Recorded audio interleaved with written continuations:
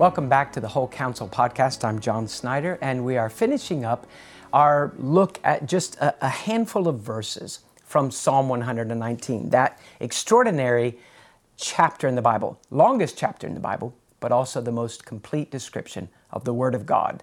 And the believer, as this book is open before their face, their feet are set on a very specific path of obedience, but the heart is toward God.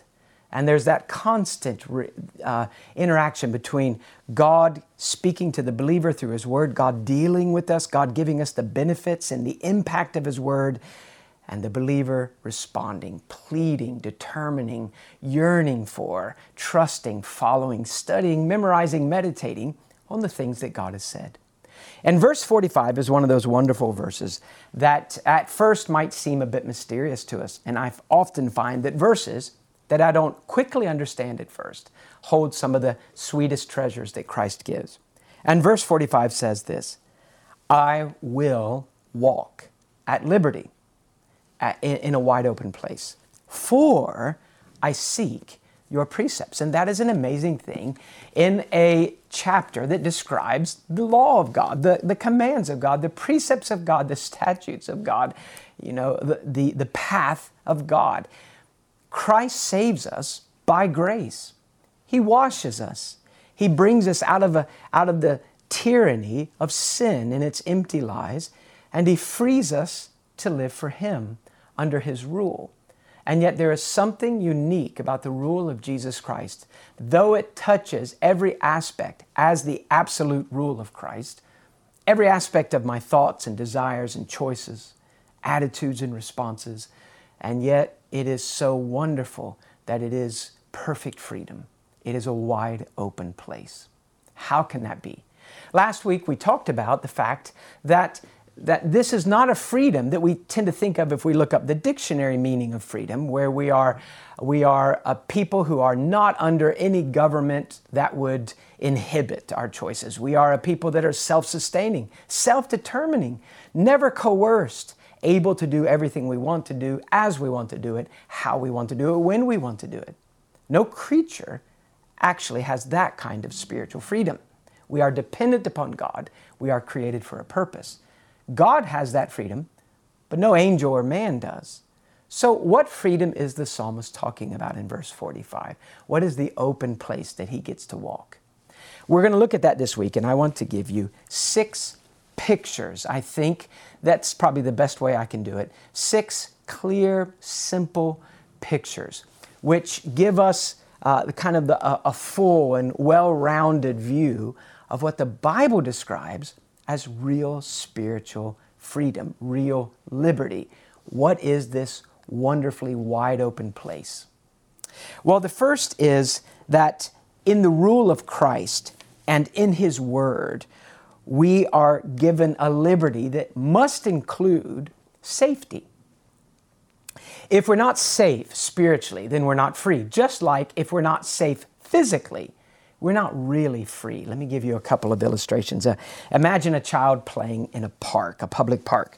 And, parents arrive and the kids are in the car. Are we there yet? Are we there? So you let them loose and they just run wild through the park, young ones.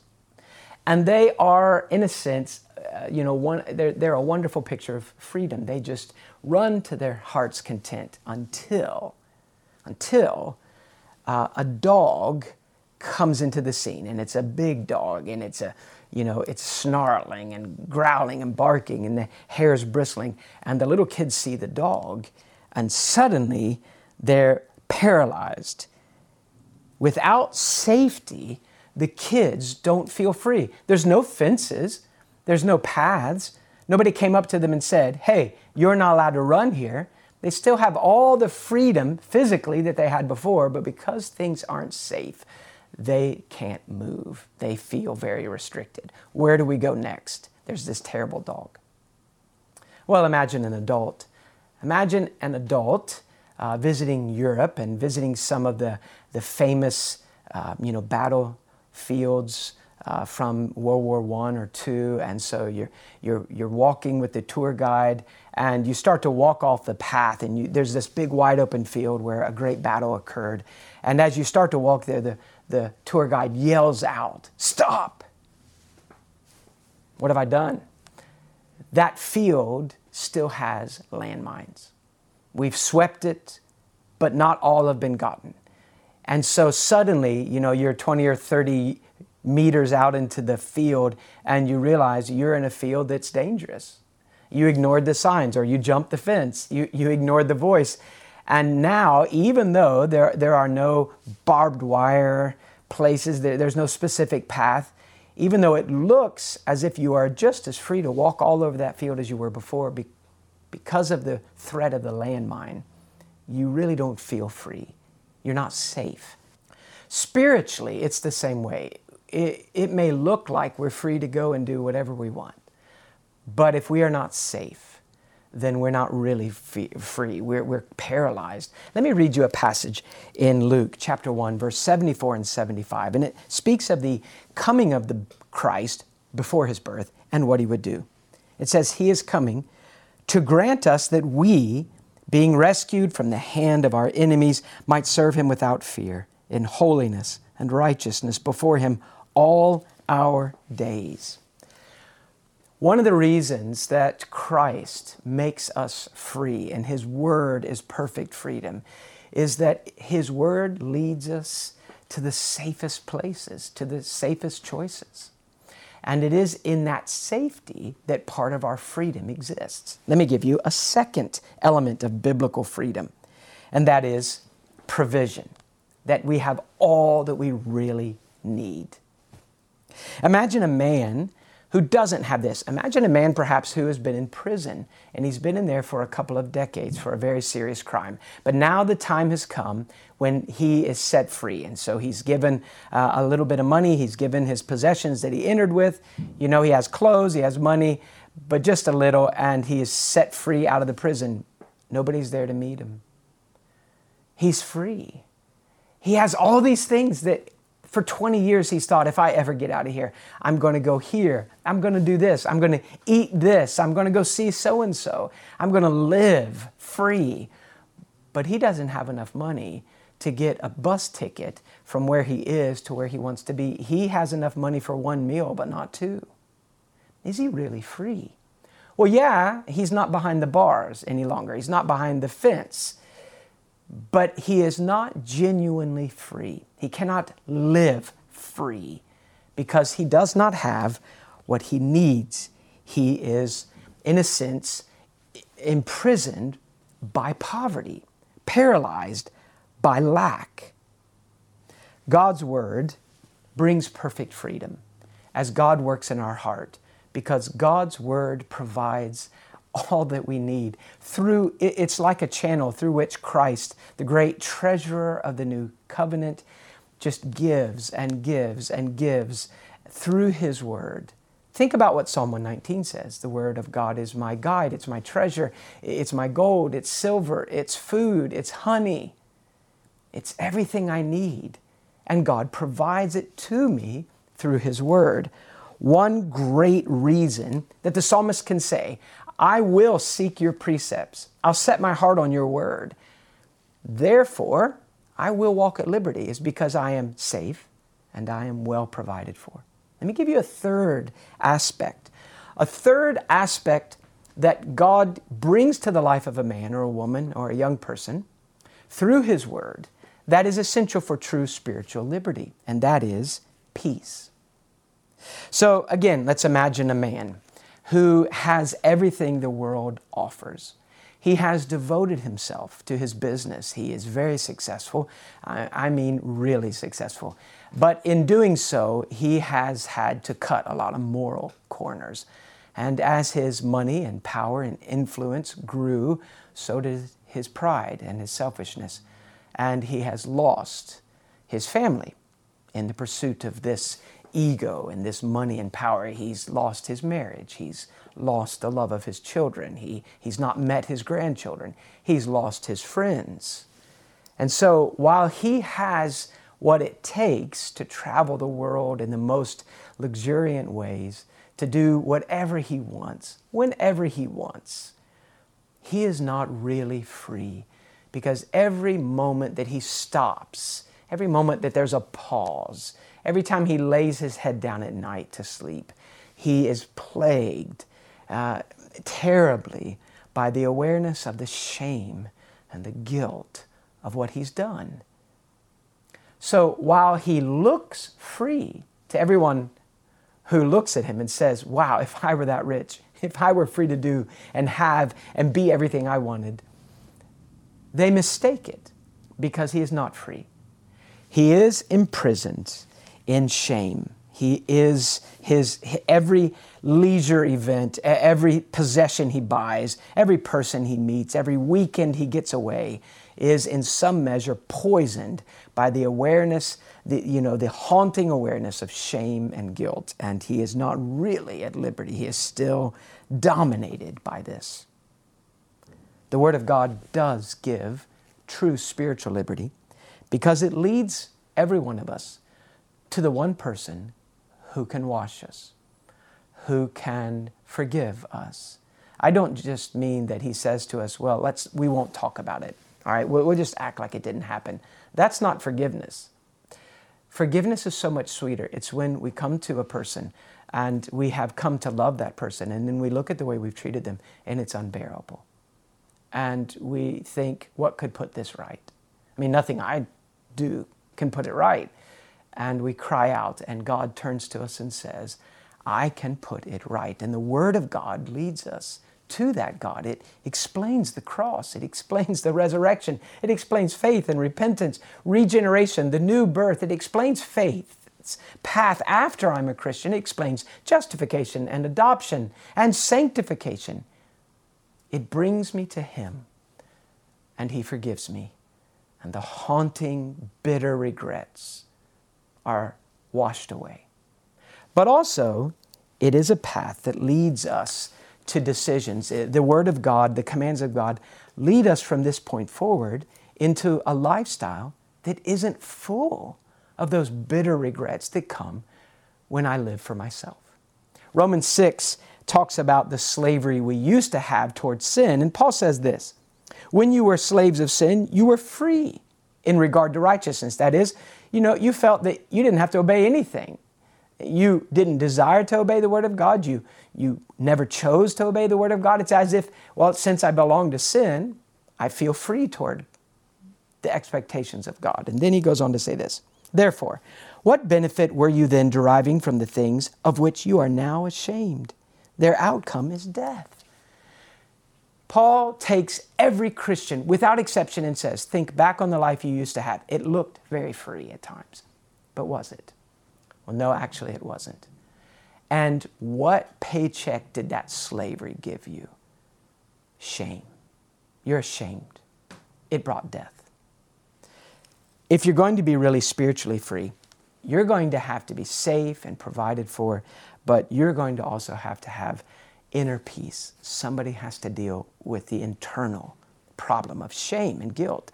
Fourth, we need real clarity. We are often so spiritually confused that we don't know what decision to make next, and it can be very paralyzing. And while we may claim to be free, if we don't know where to take the next step, we're not very free. So we can call this spiritual clarity. Now, I want you to think of it. Imagine a child who's going with his parents hiking through, a state park. Not many years ago, when my daughter was graduating, we said to her, well, we'll take you somewhere really fun for your graduation. You can bring a friend and we'll go do something together. And so she wanted to go to the Smoky Mountains. So we went there, and every day we hiked these great trails. But, along the trails, you'd see these signs warning you about bears and things. And you think, well, come on, it's daytime and we're all together. We'll be okay. But now imagine a child, not a girl that's 18, but imagine a little child who, walking on that trail, ignores the parents' warning and gets off the trail and goes into the woods. And before the parents realize it, the child has gone so far that he or she can no longer hear the parent's voice. They cry out, they yell his name, they threaten, they beg, they bribe, but the kid can't hear. So he feels he's so free.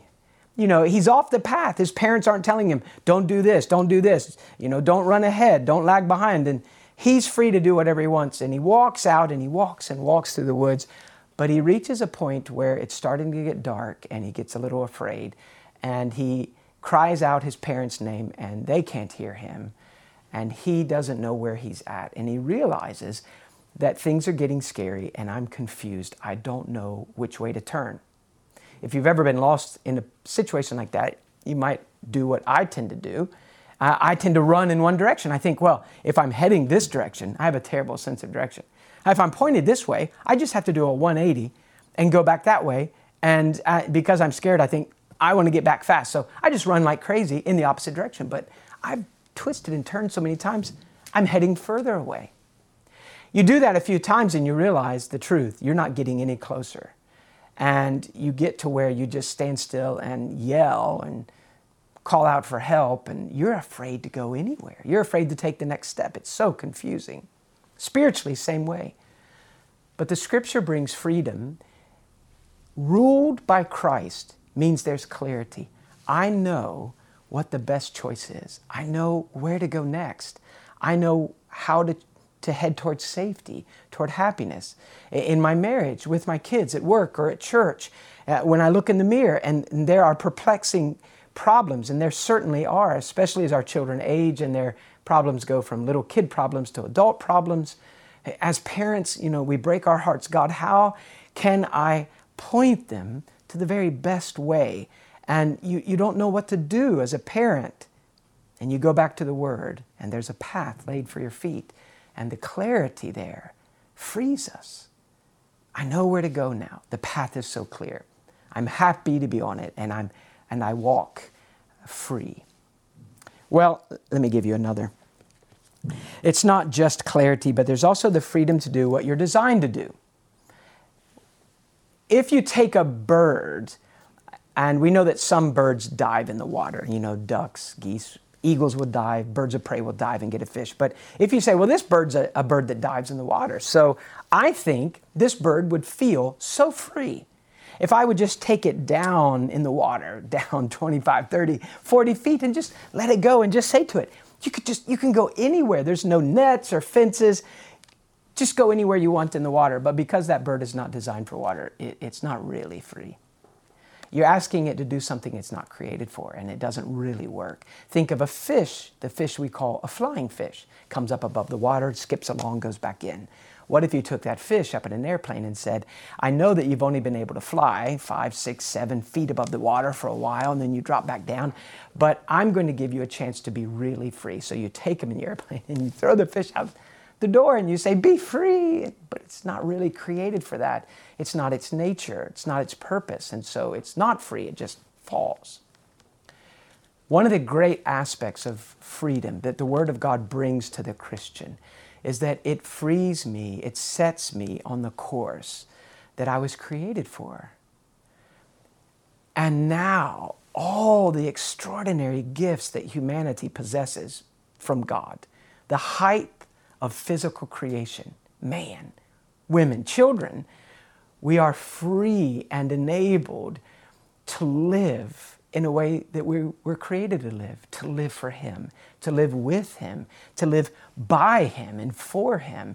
And it's as if we have been finally set free. We're not a bird underwater or a fish dropped from the plane. We are where we ought to be, and we are free to do all that we are created to do. All these abilities, all these natural gifts are now open. We have the free exercise of them. Let me give you one more.